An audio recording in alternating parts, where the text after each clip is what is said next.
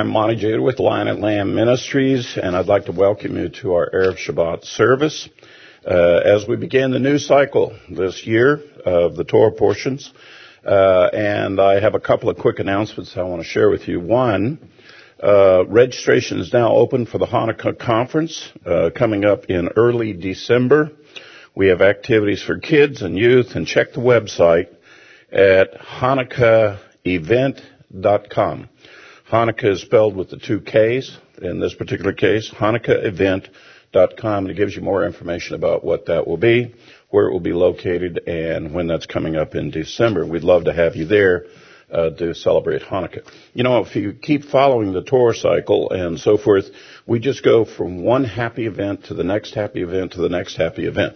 That's part of the cycles of righteousness, part of the cycles of life, and the Lord causes our lives to be enriched by keeping those things. So we thank the Lord again for giving us another year to learn about Him and walk before Him. Amen. Now I have a very, very important announcement I want to share with you. I think you're going to really like this. This cycle of the teaching of the Torah, I'm giving Ephraim time to expand his teaching of the Torah portions. I'm going to give him more opportunity, and you'll see him teaching the full Torah portion and giving him the time. I'll be teaching a topical series on the book of Isaiah, which will be aired in the stream each Saturday morning at 8 a.m. Central Standard Time. And many people have urged me to teach more topics, and the book of Isaiah is one of my favorite books. I hope you'll join me as we explore this profound prophet. Now, that's the official announcement, but let me elaborate, and I want to incentivize you to check out this particular study. Even before Ephraim was born, going back to 1982 and 1983, I, as a young man, did a study on the book of Isaiah. In fact, I was in the Baptist church, and they asked me to teach it, and so I had a class there at the church. We called it Isaiah Through in 82. We didn't make it, so we called it Isaiah Free in 83, and I basically studied the book of Isaiah for 18 months. As a result of studying that, my whole eschatology, my whole theology began to rapidly change from what I had grown up with, being a Baptist, being a Protestant, in my previous years and teachers, and I began to see things about the Messiah in that book that nobody had ever told me about the Messiah was going to do. And as a result, I discovered the Messianic movement.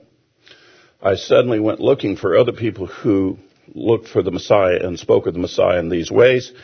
It was not because I ran into the Messianic movement and some man told me about it. It was from the prophet Isaiah that he inspired me and caused me to go looking for where the Messianic movement was at. And my staff have heard me frequently share over the years something from the book of Isaiah that is part of my stimulation, my motivation toward what our ministry is, reaching out and teaching to the rest of our Messianic brethren. And they keep saying to me every time I do this, well, Monty, you need to teach that book, so that we could all get the benefit of what that's about. And of course, I've always been committed to the Torah cycle. And, but this year, I just really felt led of the Lord to give Ephraim, his due and allow him to teach the full Torah portion. So the question was, well, what shall I do? And I have decided, I believe the Lord answered my prayer and said, well, it's time to teach you the book of Isaiah. And so it's going to be kind of a modified thing, a little bit of exegetical teaching. It's not going to be all 66 chapters. I'm going to introduce the book, but then I'm going to focus in on the last 27 chapters. And in the first teaching, you'll understand why I'm doing that, to make it a very focused teaching on the book of Isaiah. So I invite you on Shabbat morning, 8 o'clock. It's when the broadcast will be available. Join me, and we're going to go through the book of Isaiah this year. And believe me, it won't be hard for me spreading that out over the next year, because like I said before, when I went and studied it before, it took me 18 months to get through it. And this time, I know even more about it than the first time I went through it. So we'll have to curb my enthusiasm a little bit just to get it to fit within a year. But we should have a lot of fun doing this. I think you'll find the book to be utterly amazing. One last thing I might share with you, and this was the challenge after I had studied the book. I told my Baptist brethren, if you'll give me the last 27 chapters of Isaiah, I'll teach any New Testament doctrine you can come up with. And the reason why I could do that is because the New Testament quotes extensively from the prophet Isaiah. In fact, it is the most often quoted prophet of the entire Old Testament. So part of what we're going to be talking about is what Isaiah had to say, that the Messiah was talking about, the apostles were talking about, and what is our faith, but you're going to hear it from the prophet Isaiah. So I look forward to the teaching of it, and I look forward to having you come join me with that. Without any further ado, delaying our Sabbath, let's have Kiddush. We'll get our Sabbath underway and enjoy our Erev Shabbat with Ephraim's teaching. And then if you're excited and so forth, why, join me on Shabbat day for our teaching of Isaiah. Shabbat Shalom. Shabbat Shalom. We're the Judah family, and welcome to our home. Please join us as we usher in the Sabbath.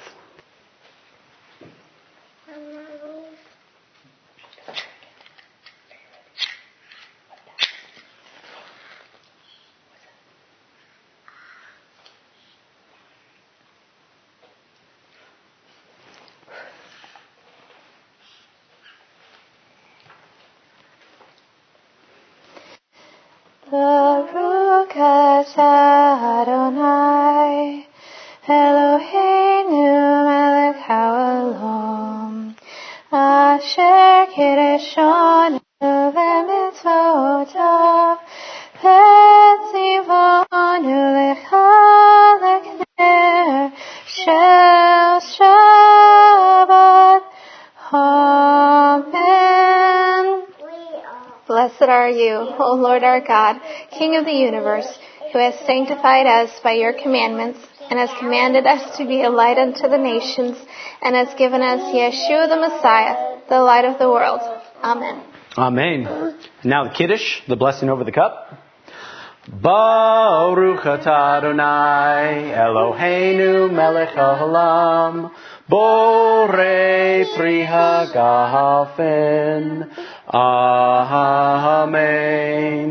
Blessed art thou, O Lord our God, King of the universe, who creates the fruit of the vine. Amen.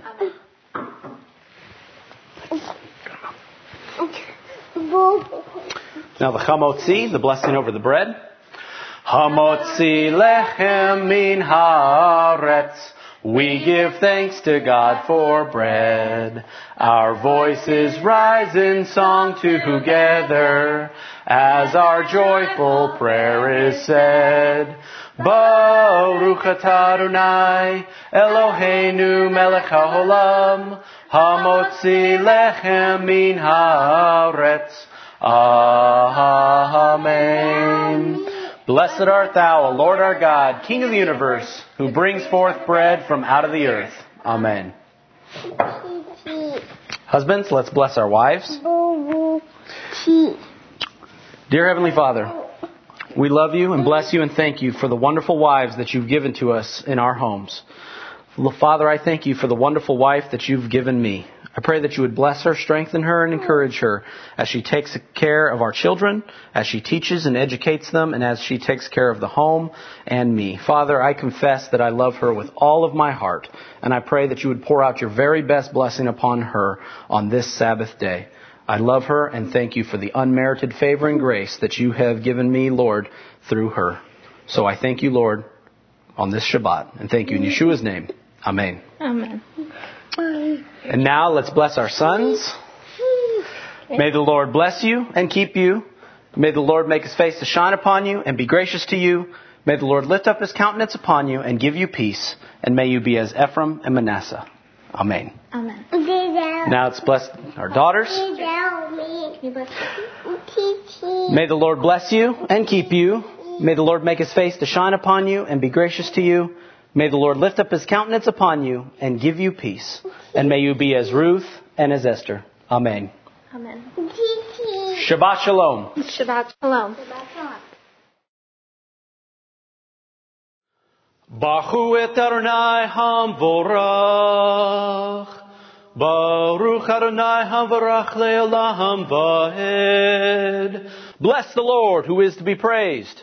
Blessed be the Lord who is praised for all eternity. Amen. And now the Micha Mocha.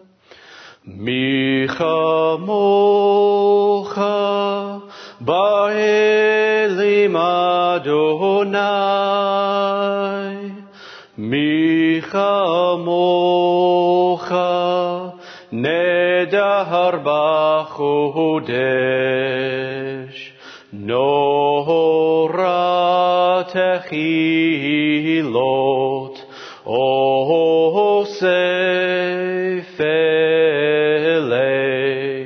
Osefele.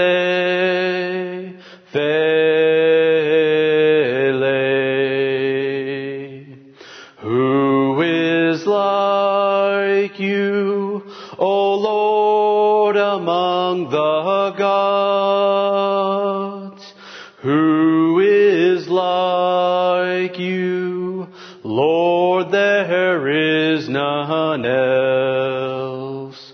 You are awesome in praise, doing wonders, O Lord. Who is like you, O Lord? Amen. And now the blessing of the Messiah. Baruch atah Adonai Eloheinu melech haolam, asher natan lanu et derech haYeshua b'Mashiach Yeshua. Altogether, blessed are you, O Lord our God, King of the universe, who has given us the way of salvation in Messiah Yeshua. Amen. And now the Veshamru. Veshamru v'nei Yisrael et HaShabbat, la'asot et HaShabbat l'drotam barit olam, b'nei avayom b'nei Yisrael othi le'olam, kesheshet yamim asa Adonai et HaShamayim v'et ha'aretz v'yom ha'shavi Shabbat v'inafash. Altogether, the children of Israel shall keep the Sabbath and observe the Sabbath throughout their generations as an everlasting covenant. It is a sign between me and the children of Israel forever, for in 6 days the Lord made heaven and earth, and on the seventh day he ceased from his work and was refreshed. Amen. And now the Shema, if you would all turn and face east toward Jerusalem for the watchword of our faith, the Shema. Shema Yisrael, Adonai Eloheinu, Adonai Echad, Baruch Shem Kivod Malchuto Leolam Vayed, Yeshua HaMashiach Hu Adonai. Hear, O Israel, the Lord is our God, the Lord is one. Blessed be his name, whose glorious kingdom is forever and ever. Yeshua the Messiah, he is Lord. Amen. And now the Ve'achavta. Ve'achavta et Adonai Elchecha b'chol levavcha uv'kol nashicha uv'kol meodecha v'heyu hadevarim ha'ale asher nechi mezavcha hayom alevavecha v'shinantam lavenecha v'depardabam v'shivtecha v'yetacha uv'lechtecha v'derech uv'shakbika uv'kumika ukeshatam la'ot yadecha v'heyu latotafot b'inenecha uchetavtam ha'mezuzot b'techa uv'isharecha. Altogether. And you shall love the Lord your God with all your heart, with all your soul, and with all your might. And these words which I command you this day shall be upon your heart. You shall teach them diligently to your children, and shall speak of them when you sit in your house, when you walk by the way, when you lie down, and when you rise up. You shall bind them for a sign upon your hand, and they shall be for frontlets between your eyes. You shall write them upon the doorposts of your house and upon your gates. Amen.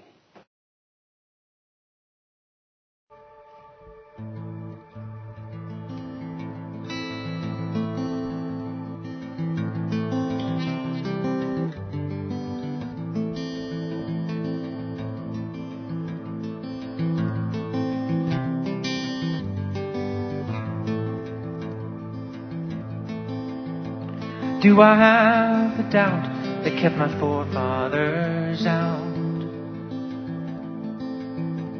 Can I make it past the curse? Will my heart be sure when I stand at the door? Will I need my eyes to see? Oh, I don't know how I plead. Have mercy on me. Don't let me stumble or fall. Let me have no doubt that will keep me out of the promise you have for me.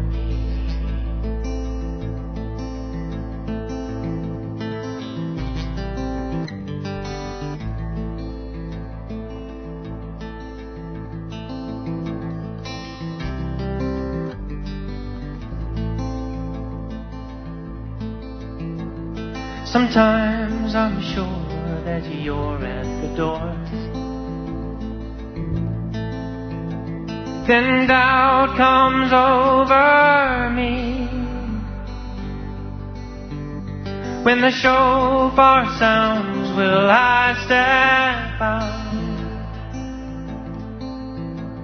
Will I need my ears to be? Will I need my ears to believe? Oh, I don't know how I plead. Have mercy on me. Don't let me stumble or fall. Let me have no doubt that will keep me out of the promise you have for me.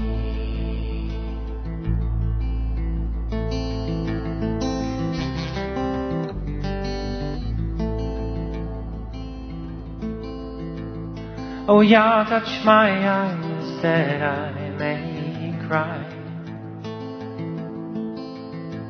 Let my tears fall at your feet.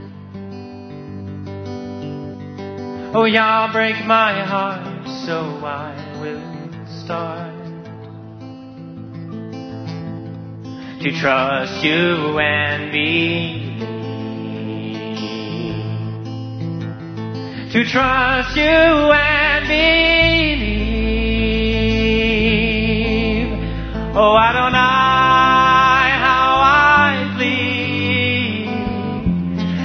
mercy on me.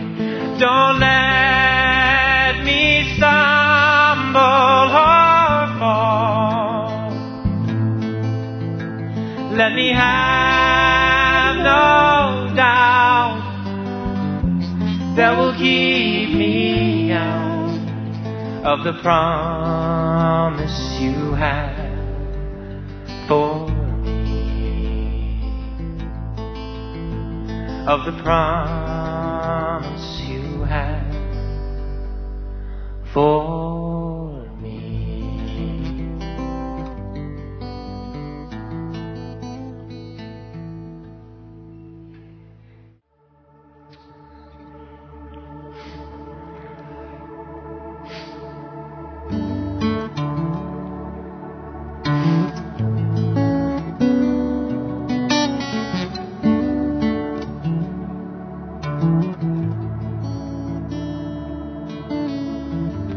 Oh, how beautiful the trees look below the mountainside, with the beautiful blue sky and the fluffy white clouds floating above the mountain. Yah has shown the path through the woods to sparkling water, are oh so beautiful. Yah has shown you the path through the woods, the sparkling waters are oh so beautiful. Yeshua, you made me. I can see and I can speak. I can breathe and I can smell of your creation. How lovely your creation is. You took care of me when I was small, when I was sick. Now I know that I am healed and no one can tell me different. Yah has shown you the path through the woods, the sparkling waters are oh so beautiful. Yah has shown you the path through the woods, the sparkling waters are oh so beautiful. Oh Yah, I ask that you help me heal the broken heart. For the time that I was given, I'm as happy as ever. But I know that my time is come, and I will not be afraid. Yah has shown me the path through the woods, the sparkling waters are oh so beautiful. Yah has shown you the path through the woods, the sparkling waters are oh so beautiful. Baruch Shenatan Torah Torah. Baruch Shenatan Torah Torah Le'amo Yisrael Be'kedushato.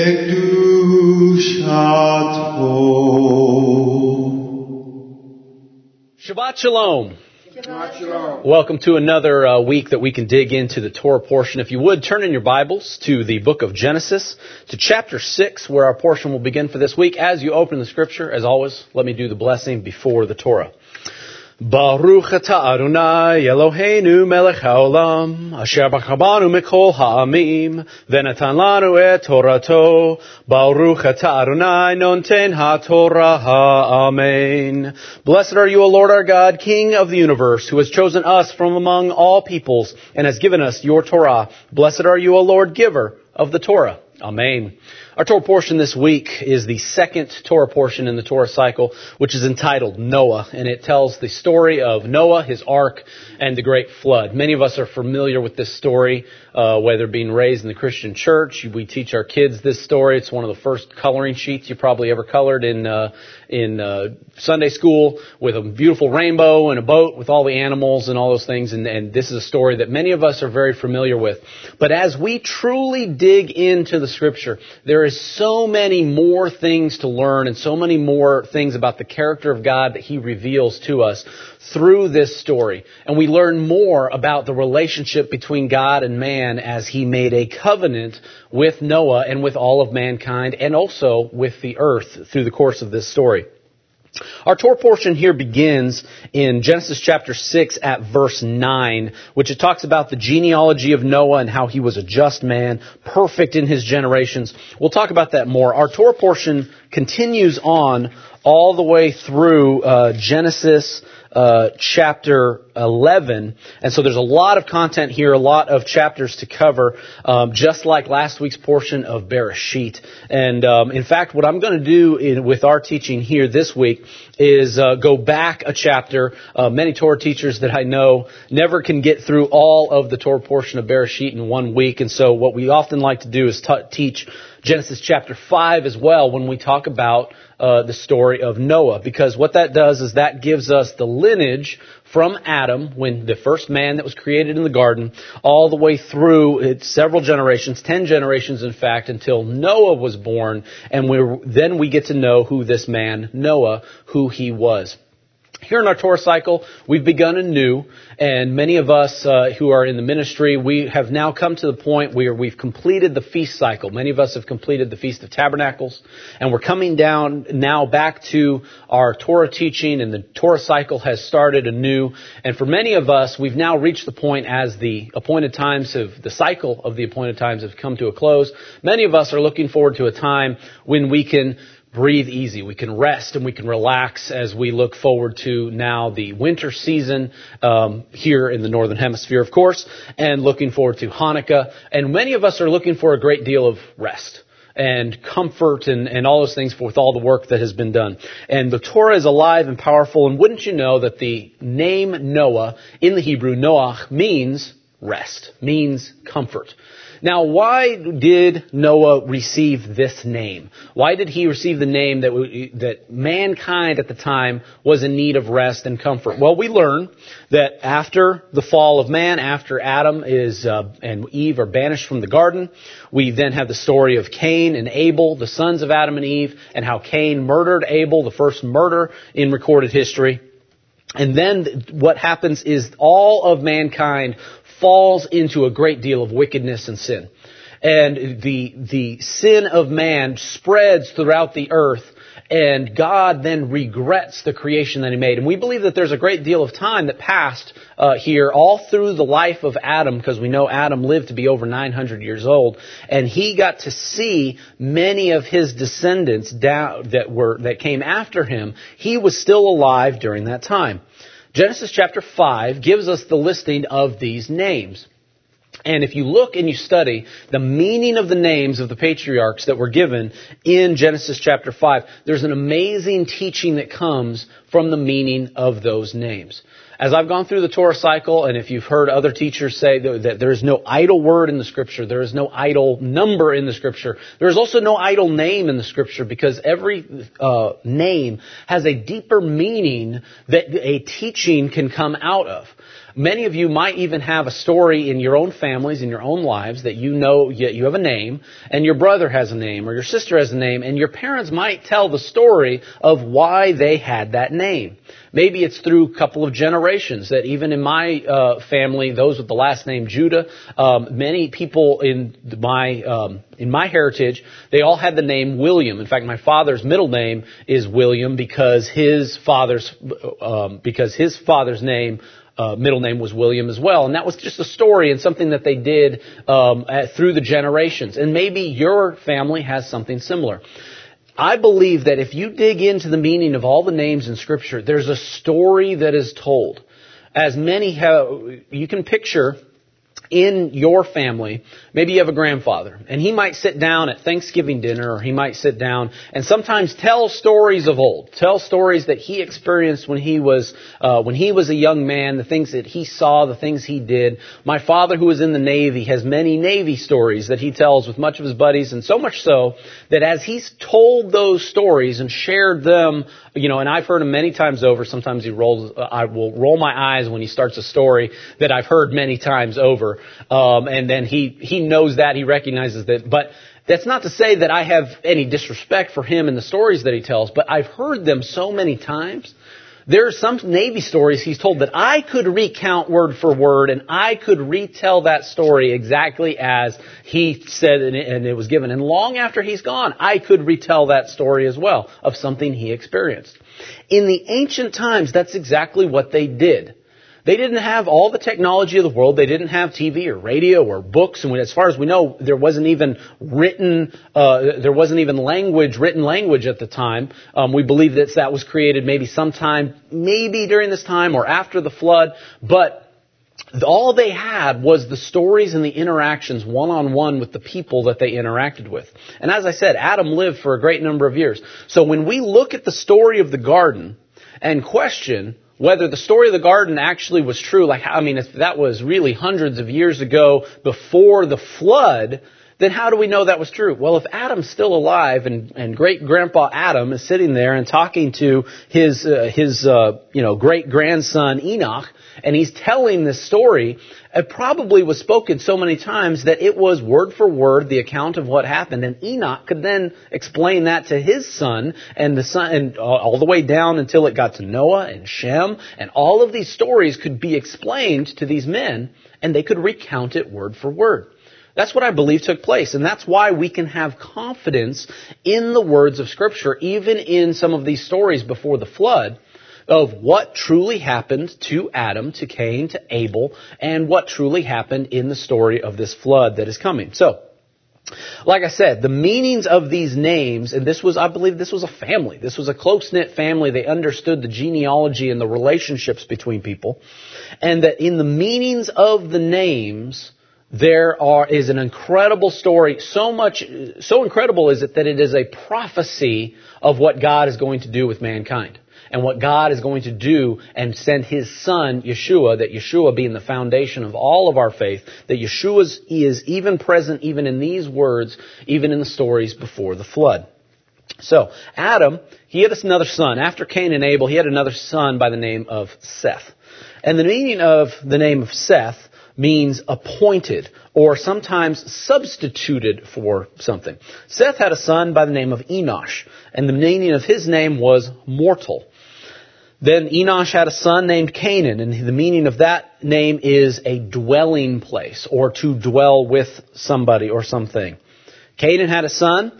His name was Mahalalel, and which means the blessed God, or to praise God is the meaning of that name. He had a son by the name of Erev, and his name means shall come down or descend. Erev had a son by the name of Enoch, which means teaching, that which you to educate or to teach something. Enoch had a son by the name of Methuselah, which many of us are familiar with that name. And Methuselah, he's most well known for being the one that lived the longest, that he had the longest lifespan, so much so that it was 969 years that he lived. And Methuselah, he's got a couple of meanings to his name. The literal meaning of it is man of the dart or man of the javelin. And so it's hypothesized that Methuselah was actually a warrior. But modern scholars consider that the meaning of his name actually means his death shall bring, or that his death will come before something else. The other interesting thing about Methuselah is the year that he died is the year that the flood began.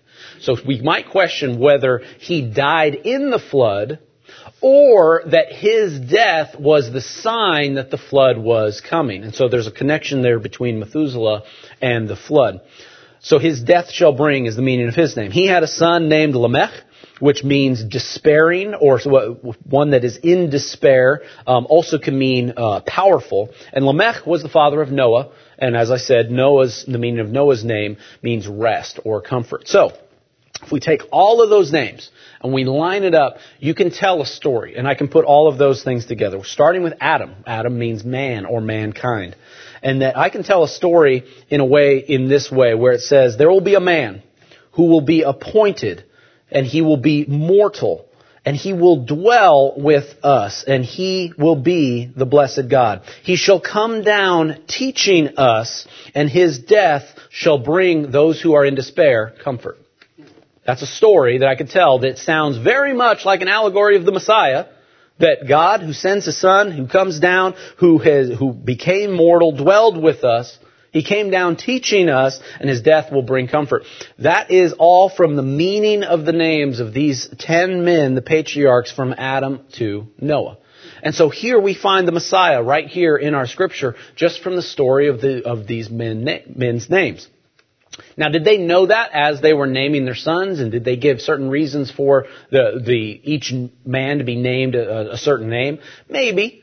But I also believe that God had His hand on this family, that He has His hand on all of these generations of man, to then for Noah to come out of this family, out of this genealogy, and that he was going to be a man who by him and his sons that all of the earth might be saved. Noah himself is a savior-like figure that he is the one who brought forth and was preserved so that mankind could live on beyond the flood. So, fascinating things. Again, you could dig into more of those meaning of those names.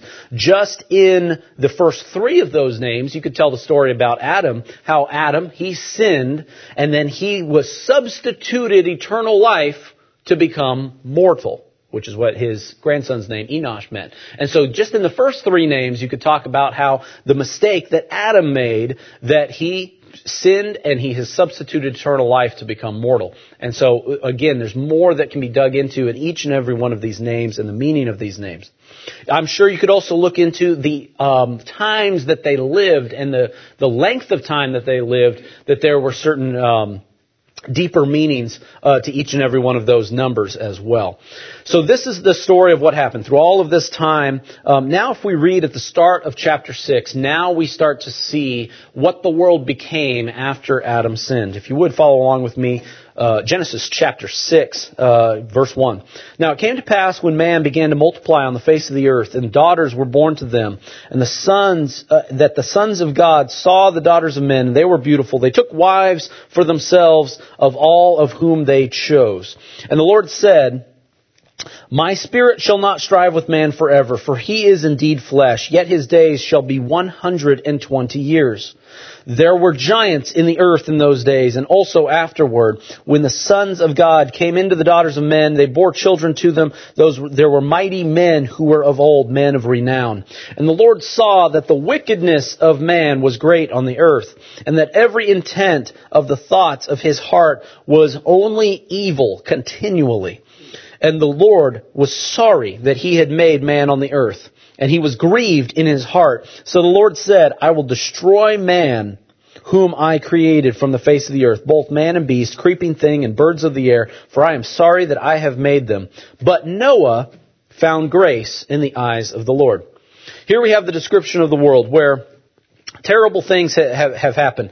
If you look specifically that they took wives for themselves, all of whom they chose, what we believe is there was a great deal of debauchery that was going on at this time, that some translations say that they were marrying and giving in marriage, and that there was just the whole idea and the concept of what marriage truly should be was not present here in this world, here before the flood. We can actually liken that unto a couple of kind of the way our world kind of looks today as well, where the whole concept of marriage between one man and one woman has just become perverted, and that it has, and we have the world as a whole has a different definition for what marriage is, what marriage should be, and that we are marrying and giving in marriage. Well, we marry somebody and then divorce is a common thing, so we divorce them, we marry somebody else, and this is just a common thing that we experience in our world that we live in today. And so that gives us warning, of course, when we look to the words of Messiah that says the end of days will be like the days of Noah. So we kind of look at our modern day today, and with that kind of gives us a little bit of warning here as we go and look and what the days of Noah were like. What I actually also read out of this, and what I look at this, is that this is the work of the enemy, the wickedness and the sin that began with the serpent and the deception in the garden. That the whole goal of the enemy is to destroy what God has created. To destroy the goodness that God has established for mankind, for us, even the way we interact with one another. That the destruction of the family structure that God created between a man and a woman, that they would form covenant with one another, that they would be one, that they would produce children and offspring, and that this is how man would fulfill the commandment of God to go into the world and have dominion over it and subdue it and to be fruitful and to multiply, and that is how we keep that commandment. If the enemy wants to keep us from keeping those commandments, what is he going to do? He's going to destroy the family structure. He's going to destroy the understanding of what a man and a woman and a husband and a wife are supposed to be, how that's supposed to work, and that is what the enemy is going to work to destroy. And that's what we have in our modern day as well, that you see almost this spiritual battle that has come against the traditional structure of a family, even in modern day. And I believe this has been something that has been going on for thousands of years and generation after generation, that this is the work of the enemy. And this is no different than it was here before the flood. The sin and the wickedness of man, so much so, was so bad at this time that even God regretted his creation. I mean, that the way, and this is what you can look at, is God was heartbroken because of the beautiful thing that he did, and then he regretted the effort that he put into creating it, and that we had so wronged and so sinned that we broke the heart of God. This is the thing where it's like, when the disappointment that we should feel that we have when a child, disobeys and a parent disciplines them, and the phrase that it's all like, a child telling his parent, his father, is all like, well, are you mad at me? And he's like, no, son, I'm not mad at you. I'm just disappointed. And of course that hurts way more than him saying that he's mad at you, that when you have disappointed your parent or the one that created you or that had that has your best intentions in mind at all times, and you disappoint them. And that's what we did with God. When God gave us life, God gave us all of these things, all of the goodness of the garden, and then because of the mistake that we made, and we continued it, it was perpetual through these generations, the wickedness of man, and we broke God's heart. And that is just the worst feeling that anybody can, almost some people might even say that a broken heart is worse than death. Because in death you feel no pain, but with a broken heart, there's nothing but pain to be had. And God, being the ever-eternal God, we broke his heart. That is one thing that that has to be a reset in our brain as mankind, as human beings, with the mistakes that we make. And that's what we do when we sin before the Lord our God in our day-to-day lives. And that should be something that causes us to correct our ways, correct our mistakes. That's what we should understand, that when we sin before God, it's just the same thing. You don't want God to regret creating you or giving you life. You don't want to have that feeling. That would be the worst feeling you could possibly have, that God regrets that you are even alive today. So let us walk uprightly before God, and just knowing that that's what the effect of sin has on God. He says this here at the beginning of the good book here, and says this is what you do when you sin before the Lord our God. It says the intent and the thoughts of man's heart was evil continually. This is one of the things in Proverbs chapter 6, verse 18. He says that is one of the 7 things that God is just abominable to God. And what it says in that proverb, it says that a heart that devises wickedness or devises evil plans. And that's what it says mankind was doing at this time. All of these things, the horrible things, and God is going to destroy all of creation. However, he finds one man. He finds one man by the name of Noah, who was given this name that means rest and comfort, and he found grace in the eyes of the Lord. It's really cool when you look at this. The Hebrew word for grace is chen, which is made of a het and a final nun. And Noah's name is made with a nun and a het. And so Noah and grace are kind of interchangeably. They kind of read the same thing. They read the different word backwards. And so you can look at that, and if you look at the meaning of those Hebrew letters, the het represents a fence or an encasement, and nun represents life. And so you can see in the life of Noah, what he did is he basically preserved life through the life of Noah. He put him in an ark and he preserved his life. Even though he's going to judge all of mankind, his life was preserved. And also, if you look at it with grace, you almost picture kind of life, wrapped up in a box, or life that is being protected. And that is then given to somebody. If you find grace in the eyes of the Lord, that God is giving you life that is controlled and can be used. And so that's what all of us, imagine having that testimony, to be able to find grace in the eyes of the Lord. Even in a world of wickedness and a great deal of sin, imagine being somebody who has the testimony that you have found grace in the eyes of the Lord.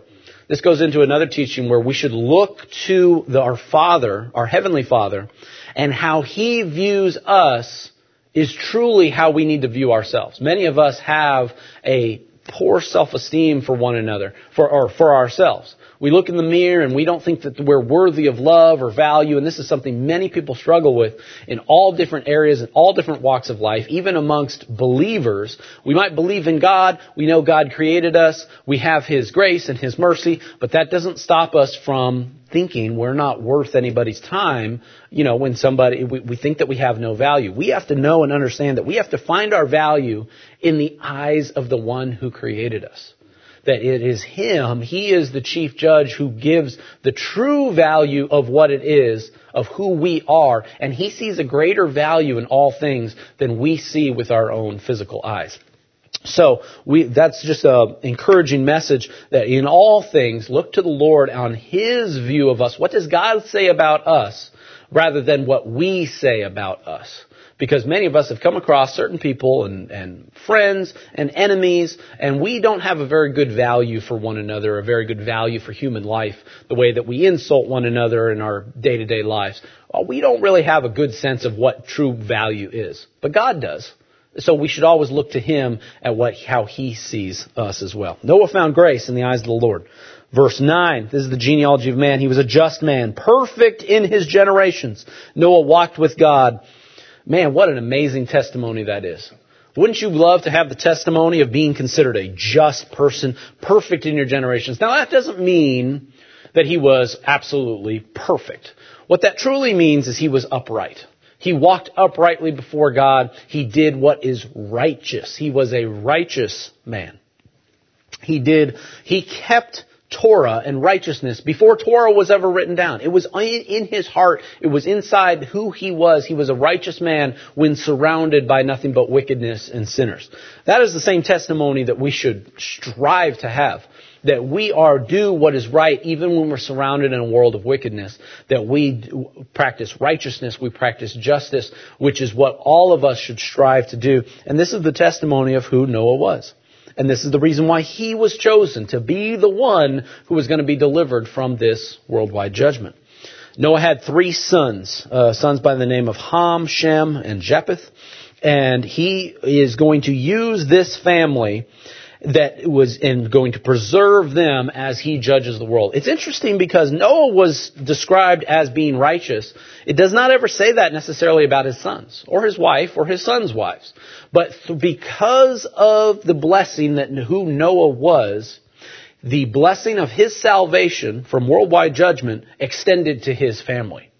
That's the same thing, and that's the same pattern that can go for us, that a righteous person has the ability to extend that blessing of righteousness and the blessing that comes from him doing what is right in the eyes of the Lord or being obedient to God.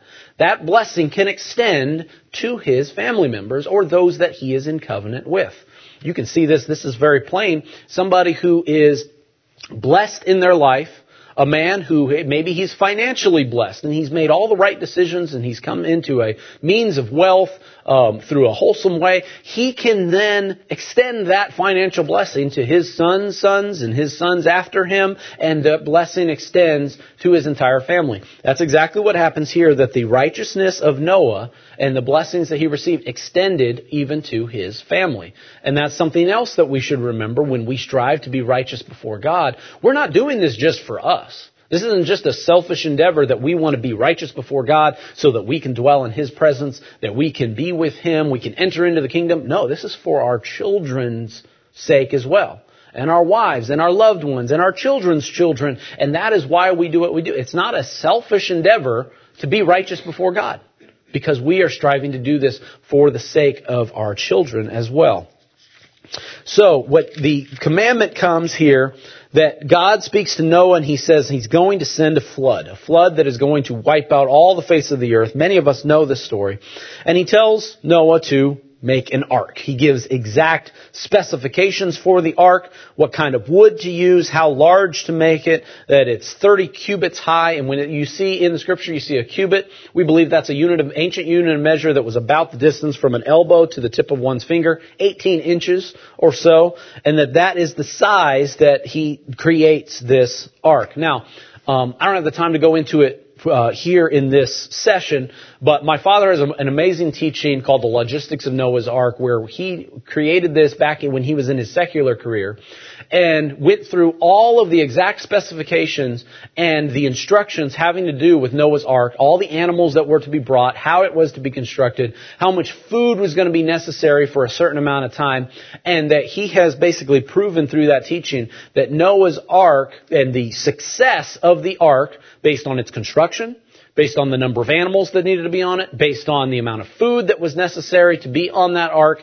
and for the amount of time necessary for that to succeed, that he has proven that not only is it feasible, it's highly probable that it would have been successful. That you might look and say, okay, well, we're going to build an ark and we're going to bring all these animals on it, but lo and behold, the rain starts coming and we don't have enough food, and all of what God commanded, and it no longer is successful. My father has gone through using all of his know-how as a logistics engineer to explain that this is actually very possible and feasible. So I encourage you to look at that teaching if you've ever wondered what the details of Noah's Ark and whether this was even possible. I believe it absolutely was possible based on the size of the ark and all of the animals and all of the instruction. Again, this was because of Noah's righteousness. God is choosing him to be the one that preserves all of mankind and all of the animals that would come into the ark. And so the story comes that the ark is created. He has about 100 years to create this ark, and you might question whether he was able to build the ark in that amount of time. And if you go look at it, that Noah, being a righteous man, that we believe he could have hired subcontractors, that it wasn't just him and his sons building this giant ark, but there could have been others that worked on the ark. And obviously Noah would have been thought to be crazy in his time, being like, okay, why are you building this big giant box, Noah? It's going to float. Okay. You're not building it near any water. What's going to happen? And so we can look at this and understand there was probably some interesting interactions between Noah and the people of his time, that he's building this giant ark because God told him to build this ark, but again, wickedness of man, they probably sneered at it and thought he was crazy. So then when all of the animals show up and he's bringing all of these animals in together, I'm sure they also thought he was crazy in that situation as well, because we would have had all these animals, how they would have been gathered up. Again, we look to the Lord, that the Lord provided a miracle here in this place on how he was able to collect all the animals, preserve them, 2 by 2, a male and female of each animal. Actually, it's not just a male and female of each animal, but of every clean animal, there was supposed to be 7 of those animals. And that's one thing that's not as well understood. Many people have hypothesized whether, when it says in the scripture, you shall bring all the animals 2 by 2, male and female, and of the clean animals 7, people have hypothesized that it was 7 pairs of those animals, as in 14 total, or if 7 each. Well, in the logistics of Noah's Ark, one of the problems that we run into is if it was 14 of every clean animal, there would not have been enough space on the ark for all 14 of every clean animal, based on their size and the amount of space they would have taken, and then we would have run out of room for food. And so in the logistics of Noah's Ark, we proved that if it was 7, then it would work. If it was 14, that would have been too many animals and too many mouths to feed. So I believe, and in certain translations it's very specific, that it was only 7 of every clean animal and not 14. When you look at that, that should obviously adjust any of the times that we look at any depictions of Noah's Ark. We see the animals coming in 2 by 2, and there wasn't just 2 cows and 2 sheep walking onto the ark. There should have been 7 cows and 7 sheep, and there was only 2 pigs and there was only 2 lizards. But the way that we look, we should adjust how we visualize these things as we read them here in the Scripture. So the story comes that the flood will come. And it begins raining 40 days, 40 nights. There's another miracle that takes place in here. It gives the specifics that Noah, his sons, and their wives all entered the ark at the same time.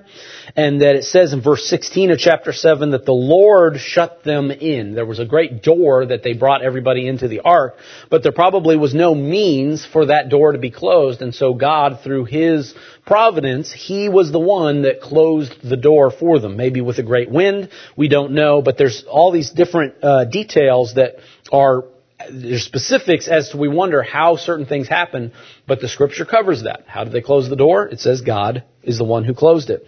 So the flood comes and he destroys all of the living things that were on the earth, and the waters prevailed 15 cubits upward above all the mountains that were covered.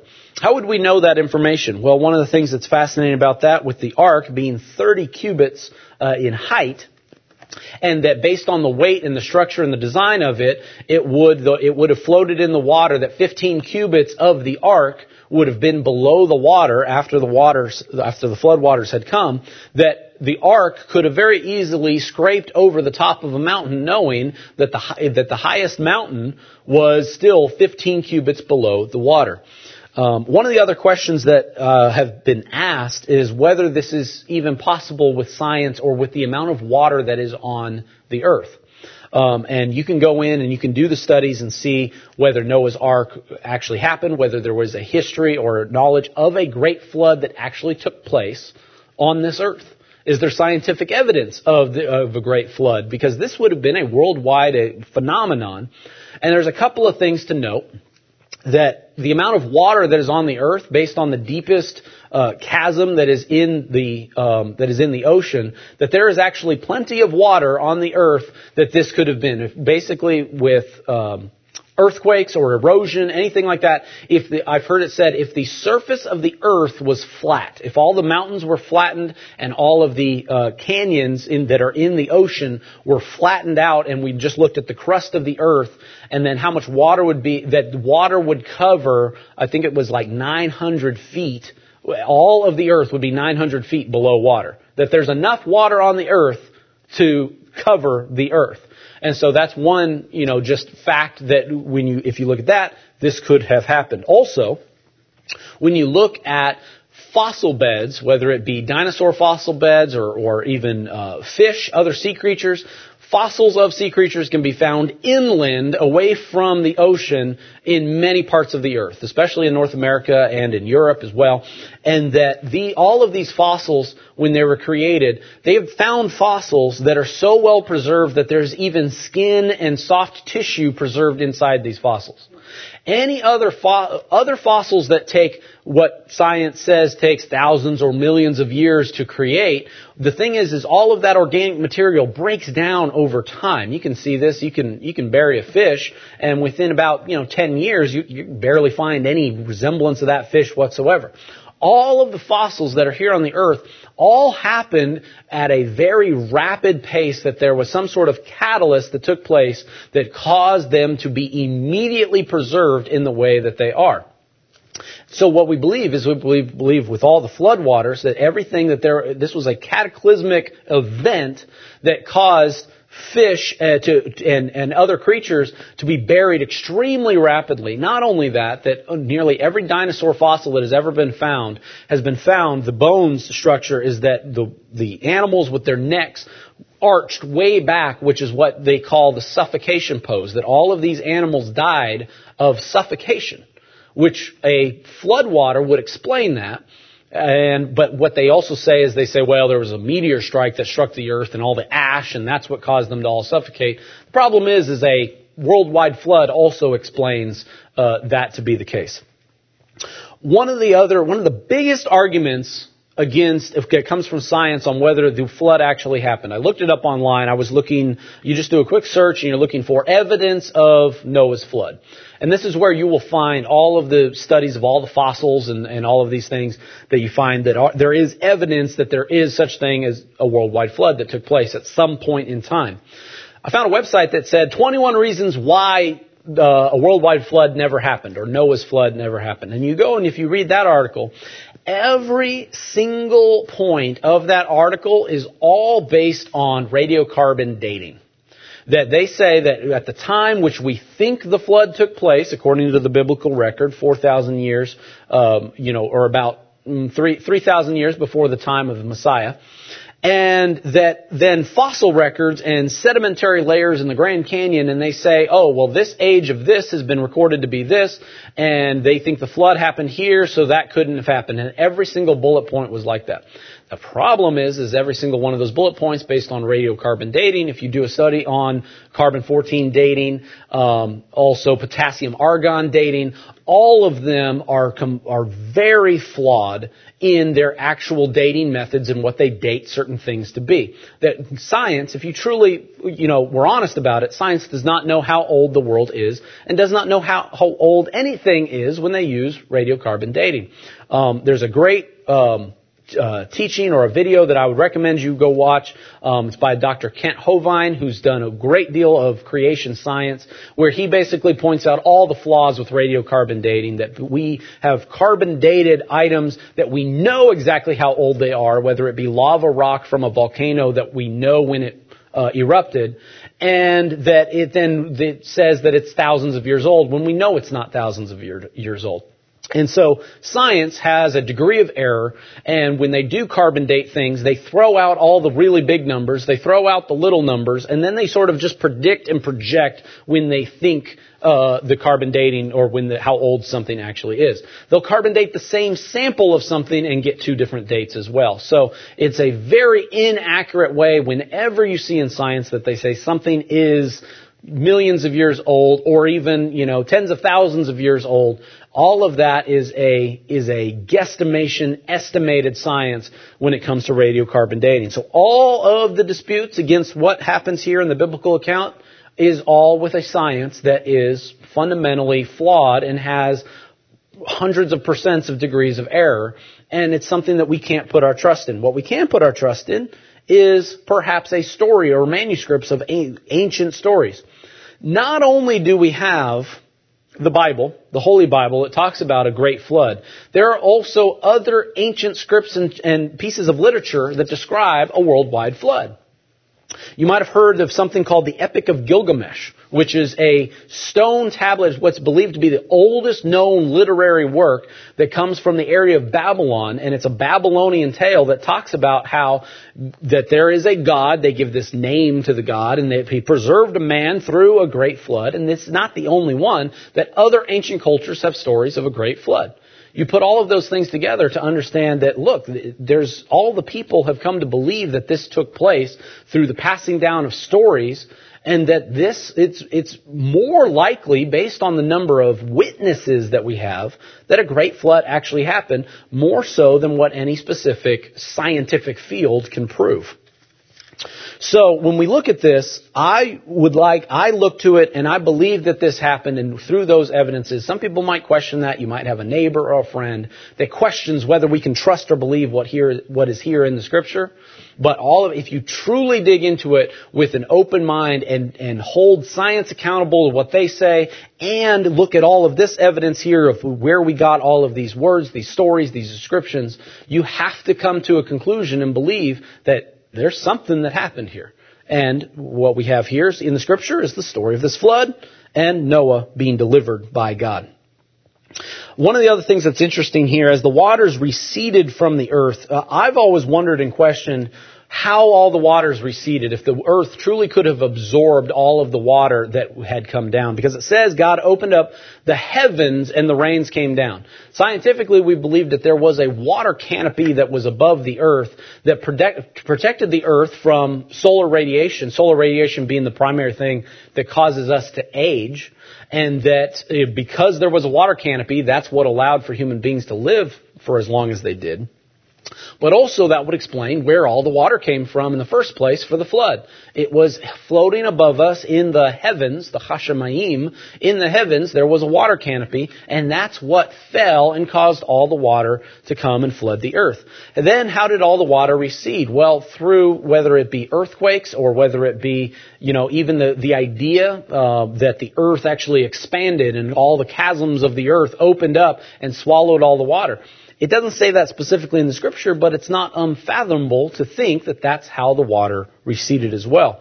It also says in verse 2 of chapter 8, it says, the fountains of the deep, the Lord caused them to stop as well. And so some of this water, and what some people believed is some of this water also came from the earth as well already in the first place. So the story goes, when Noah comes out of the ark and through all the blessing that God has preserved them, we then have a whole new, almost a reset of the covenant God has made with man. God made a covenant with Adam. Adam broke that covenant. There was through the sin that took place. And there's a whole new set of commandments and covenants that God now gives through Noah. And one of the things that happens is when Noah comes out, he then builds an altar and he makes sacrifices to God with all of the clean animals. Obviously, we had extra clean animals to make sacrifices. If we only had 2 cows, then we wouldn't have any cows here in the modern day had he sacrificed one of them. So with the extra clean animals, he was able to make sacrifice to God. And all of this all lend itself to the covenant that now God was making with Noah. That now through Noah, through his sons, that now they were to populate the earth. Let me now read here at verse 20, here at chapter 8, and we're going to talk about some of these covenants and the way that it's laid out. And what we have established here now is God's covenant with the earth and with heaven and earth. Follow along here. Then Noah built an altar to the Lord and took every clean animal and every clean bird and offered burnt offerings to the Lord. And the Lord smelled the soothing aroma, and the Lord said in his heart, I will never again curse the ground for man's sake. Although the imagination of man's heart is evil from his youth, nor will I again destroy every living thing as I have done.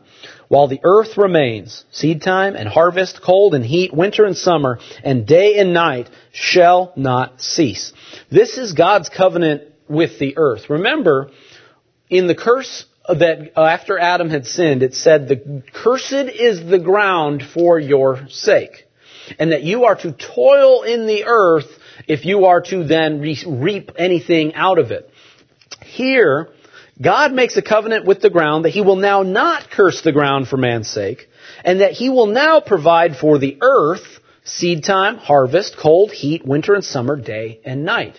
Now you question, what was the difference here now after the flood versus what was before the flood? Now, before the flood, did the plants yield seed just from fallen fruit and continue to grow? I actually question whether that was the case, that man had to work for every bit of food back before the flood. That would have lent itself to the wickedness and the bitterness that became in the creation. But after the flood, God then makes this covenant. The ground is no longer cursed, but I will now provide for the ground seed time, harvest, cold and heat. And this is when we have the establishment of seasons.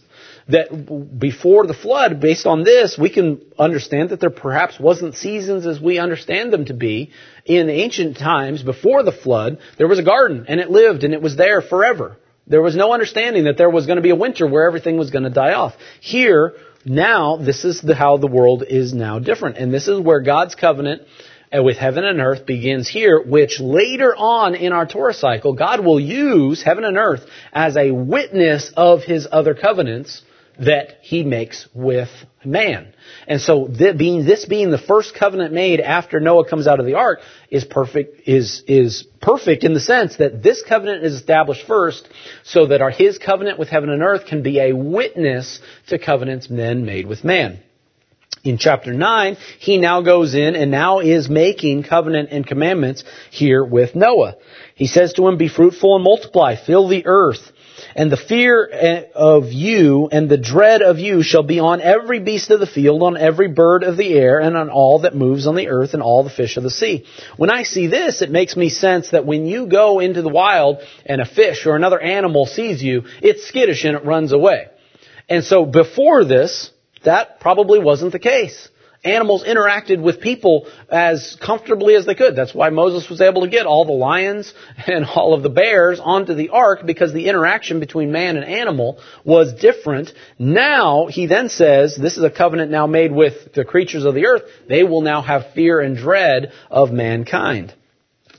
And that then it then goes into that says, I've given you these things that you can eat the flesh but you cannot eat the flesh with the life. This is the covenant immediately made with, or the commandment made with Noah, that you're not to eat blood. But man, in this time, as far as we know, did not prey on the animals to eat of their flesh, but in here, if they do, that they should not eat the life that is in the blood. That belongs to God. This is God's portion. This is kind of the new version of the commandment God gave to Adam to not eat of the tree. God told him, don't eat of the tree of the knowledge of good and evil, because that tree belonged to God. That portion belonged to God. And in the case of now, this commandment now being given to Noah, now that we've sort of reset things, it's now saying, you shall not eat the blood of the animal. It's the same sort of commandment in the way that in the modern day, eating the blood of an animal is equivalent to eating of the fruit of the tree that God told Adam not to eat.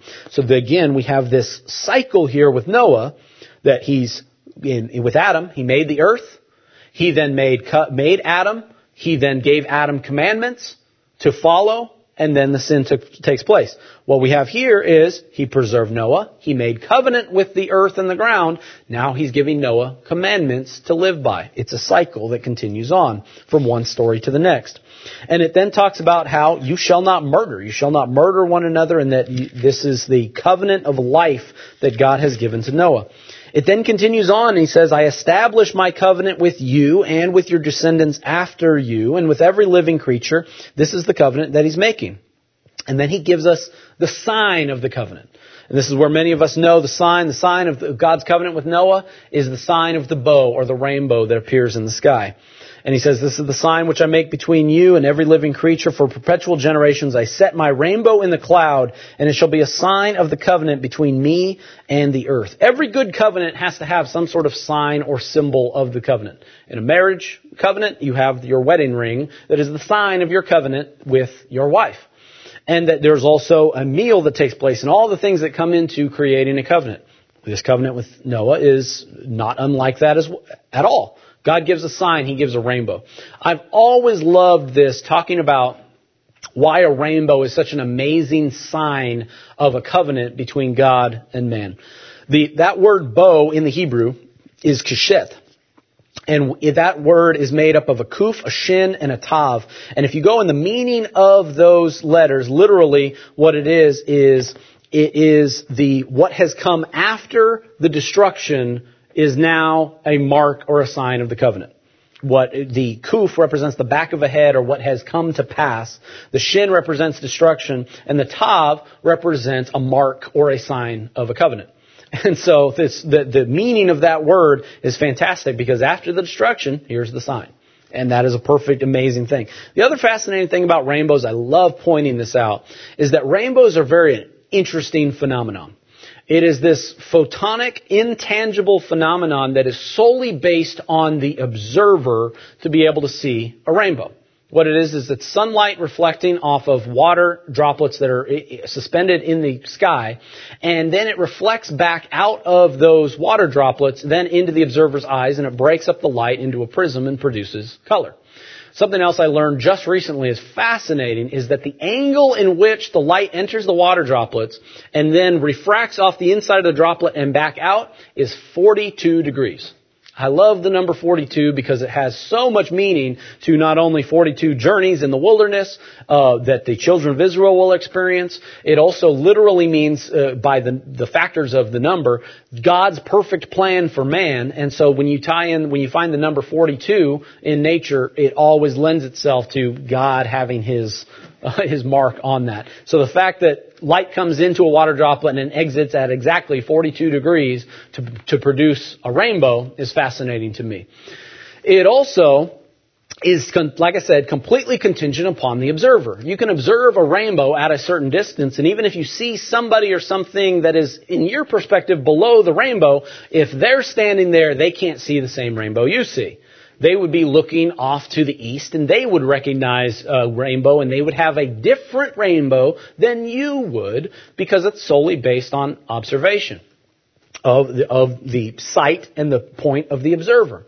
So what we have here is a covenant, a sign of a covenant that is individual And it's also corporate as well, because you can all stand in one place with your brethren, and you can look off to the east after a big rainstorm with the sun behind you, and you can see a big rainbow, and you can turn to your brother and say, do you see the rainbow? And they say, yes, I see the rainbow. It's a beautiful, look at that giant rainbow. In fact, it looks like a double rainbow because of the scientific phenomenon, the reflection. The light is so strong that it actually produces two. And so you can stand side by side with your brethren and say, we all see the sign of the covenant. But however, each rainbow is different for each person because it's all based on observation. So it's also individual to you. So God has made a sign of a covenant that not only is a covenant with mankind, but it is with you personally, individually.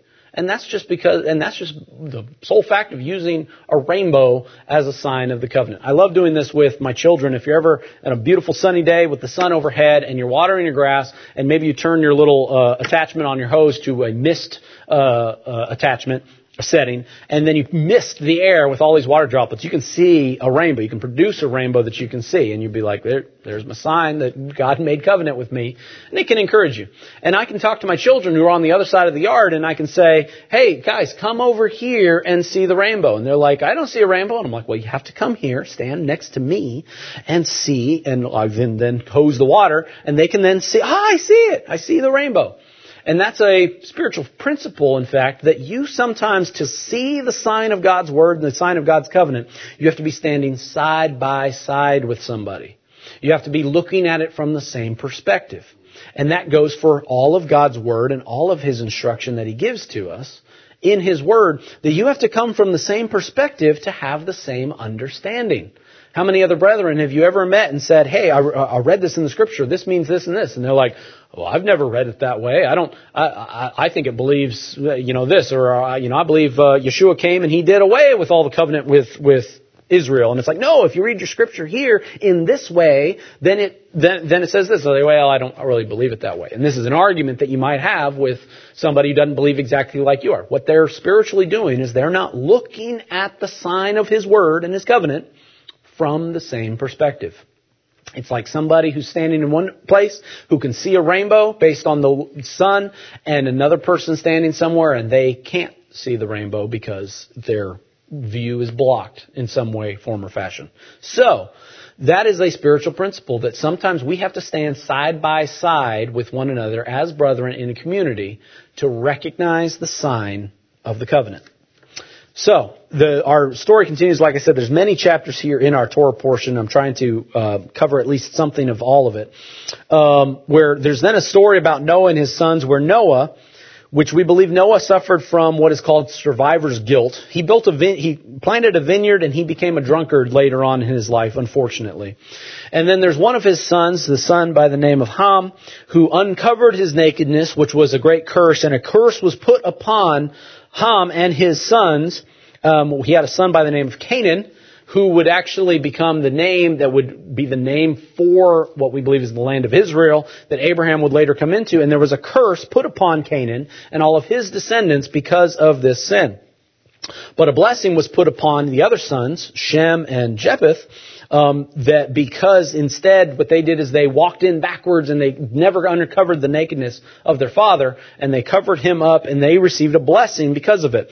And so what we have here in chapter 10 is we now have the lineage and the genealogy of men that came after these men. And if you look at the descendants of Ham, who was cursed, we see many, many kingdoms that would later become enemies of God and enemies of Israel. Out of the sons of Ham would come the Cushites, which would later become what we believe is the area of Ethiopia. Also, Mitzrayim, which means trouble, but we also know Mitzrayim would become later the Egyptians. And also the Canaanites came out of there. Out of Cush became the king Nimrod, who we know in the Scripture that even though he was a mighty king among men, he was evil in the sight of the Lord. And also Nimrod's one of those really underused insults that you might remember to use sometimes. That's a joke. Nimrod is another enemy of God that all came from the sons of Ham. Also, Nineveh, which was a man that would then later be named, that built the city of Nineveh, that that came out of Ham as well, and also Casluhim, which out of them came the Philistines. And also, out of all of this, the lineage also is the ones who built the cities of Sodom and Gomorrah. So, I mean, every single name that I listed here, if you've studied any amount of Scripture, I'm just stating the rogues gallery of all the enemies of Israel here, of all basically from Nineveh to the Philistines to Sodom, Gomorrah to Nimrod to Egypt to the Canaanites and everyone after them here listed in Genesis chapter 10. Here we have all the enemies of Israel all came from this line that was cursed immediately following the story of Noah. So fascinating the way all of that came out. In chapter 11, we then have the story of the Tower of Babel, where all the people of Israel who spoke, all the people, not of Israel, but all the mankind at the time after the flood, they spoke one language, they spoke in one speech, and they decided to build a tower to God so that they could meet God or to bring God down to them. There, again, this is the repeat and the cycle of mankind continuing to sin even after covenant's been made from God to man. We still have a tendency that we devise wicked things in our heart, even from our youth, as the Scripture says, and that we are trying to make God and create God in a box, our image of God, and not what God has instructed us to do. So it was at this time that we believe, and it says, that all the people that God came down and He confused all of our languages to where we now have all the different languages of the earth. We believe this took place in the area of Babylon, which is Babel being the root of that word. And that, like I said, from Babylon, I mentioned before, the Epic of Gilgamesh, where we have these other stories of this ancient flood, where names of the god has changed and names of the people that interacted had changed. Do you think it's possible that because of the Tower of Babel and the confusing of languages is the reason why we have similar stories, yet all the names of the people and places have changed? That's really what I believe is when we have conflicting stories that sometimes relate to Scripture, and there's more of them throughout the history of time, that because the Tower of Babel, it makes perfect sense why we have different languages, different names, and different titles for various parts of Scripture and parts of history than from one race to the other. That makes perfect sense. When the Scripture says the Tower of Babel took place, that's why there's the conflicting stories. But then we can look and believe and know that if there is the one true God who made us and created us, that we need to continue to look to Him for what He has said, what He has instructed us, and He is the one who speaks the one true, the pure language of Hebrew here that we have in our Scriptures, and that we look to Him for what the truth truly is. And let the Holy Spirit guide us in what the truth of what truly happened. Then that's one of the ways that we need to look at our Scripture here. If we finish off with chapter 11 of Genesis, we then have the story of Shem. And it's through his genealogy for many generations all the way down that he will have a great-grandson of Abram. And next week we'll begin our story of Abram, who will have his name later become Abraham, and there will be a whole new set of blessings and covenants that God will make with this man, a descendant of Shem. One of the things I encourage you to do, again, there's a whole listing of names and ages of all of these men, which I believe that there's a whole nother teaching that can be drawn out of all the names and the descendants of Shem, from Shem all the way to Abram. And the other thing, too, is if you look at the study here, and this goes back to building our confidence in the words of the Scripture that we read, if you look at the ages of these men, Shem was actually still alive. The son of Noah was still alive even all the way to the time of Abraham, Isaac, and even Jacob. So back to when I said that how do we know and can trust that these stories are true? Well, we have a first-hand witness who lived 100 years before the flood in Shem, who then was still alive and who could speak, teach, educate, and tell all the stories of old to the men of Abraham, Isaac, and Jacob. So when we look to the stories and we look, and it's like, how do we know that when these were finally written down, how do we know the stories are true? We have first account witnesses of the time before the flood that spoke to the patriarchs that we know when we say the God of Abraham, Isaac, and Jacob. We know who those guys are. And we can relate and we can look to the time at when they were and how long ago they lived and know that they heard from Shem describing all these things, and through all of those stories and the ages of those men, to know when Moses wrote down this Torah and all of these words, that we can trust that they are accurate stories and descriptions, because there are not that many degrees of separation between the men who experienced these things to the men who finally wrote it down for us to read and for our benefit to be had. So this is now the story, these first two Torah portions here in our Torah cycle. There's a lot of meat in them. There's a lot of stories and a lot of deeper things that can be studied. All of these things are what some consider, and my father calls, tangential theology. That can we really base all of our theology on all of these things?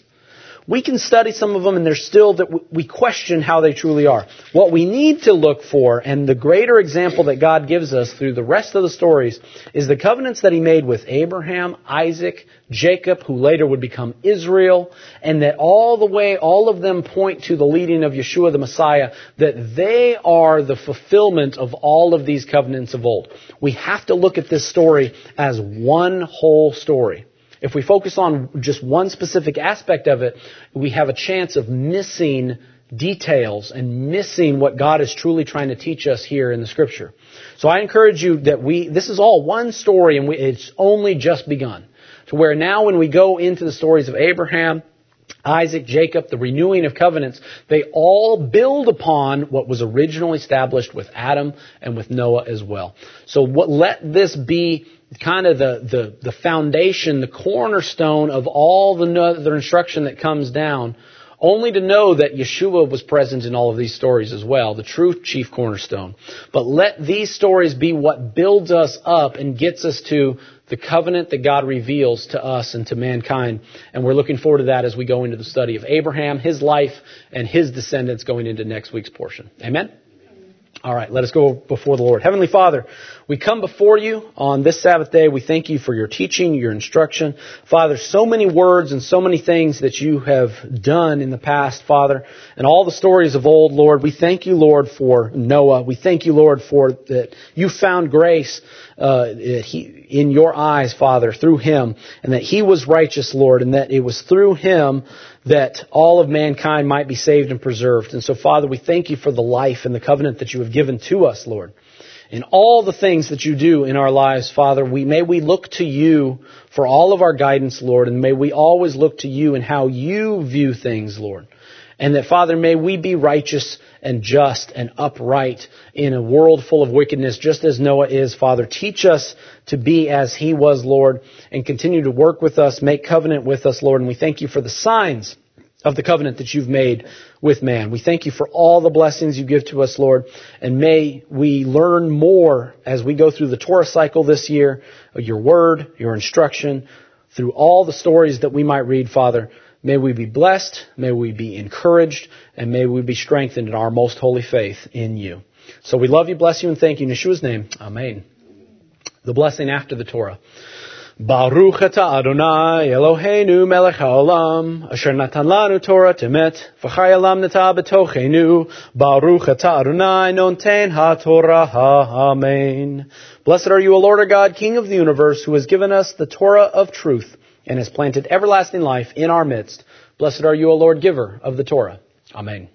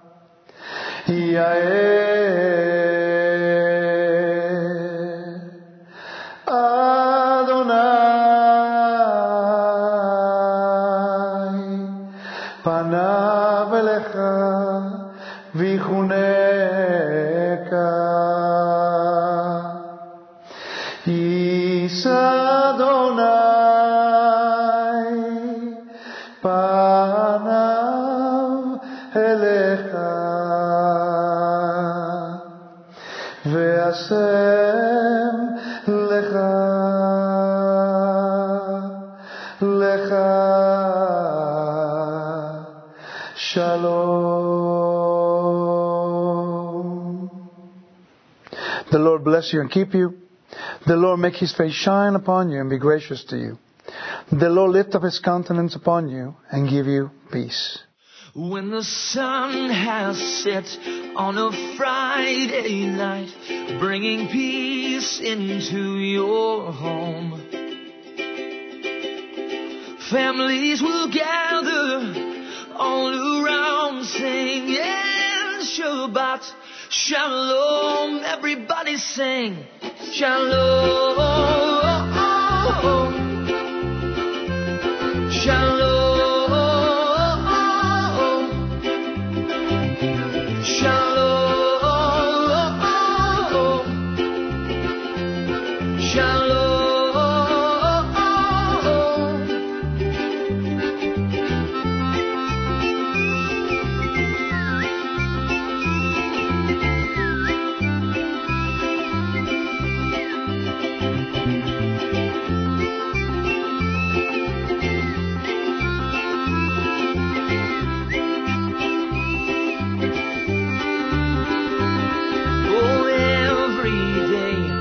A gift from God to put a smile upon your face. He's